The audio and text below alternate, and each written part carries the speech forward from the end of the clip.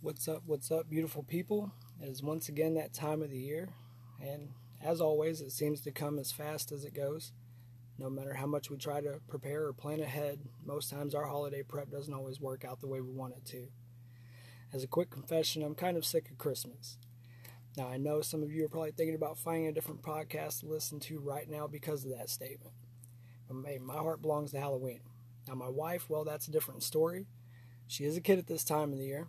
Now, don't get me wrong, I'll make cookies, decorate the tree, hang up lights and stockings, but I feel like I participate more than I actually enjoy. It wasn't always that way for me. I'm sure most of you could agree.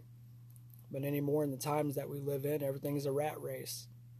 And it drives me crazy that there are people in this world that have gifts under the tree for their children, and they're still unhappy, all because they cannot afford the new iPhone that their 13-year-old wants. All while forgetting that those same kids are fortunate enough to have gifts under the tree. There are families out there who no longer have their children or parents to celebrate the holidays with.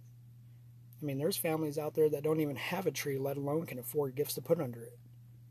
And the realization is that they have to wake up on Christmas morning to the hurt on their children's faces because they believe that Santa forgot about them or they just weren't good enough this year for Santa to bring them a gift. The moral of this is, please, can we slow down, take a step back, and for once, take a moment to appreciate the things that some of us do get to enjoy on Christmas morning, like our families. Because bottom line, that's what's most important.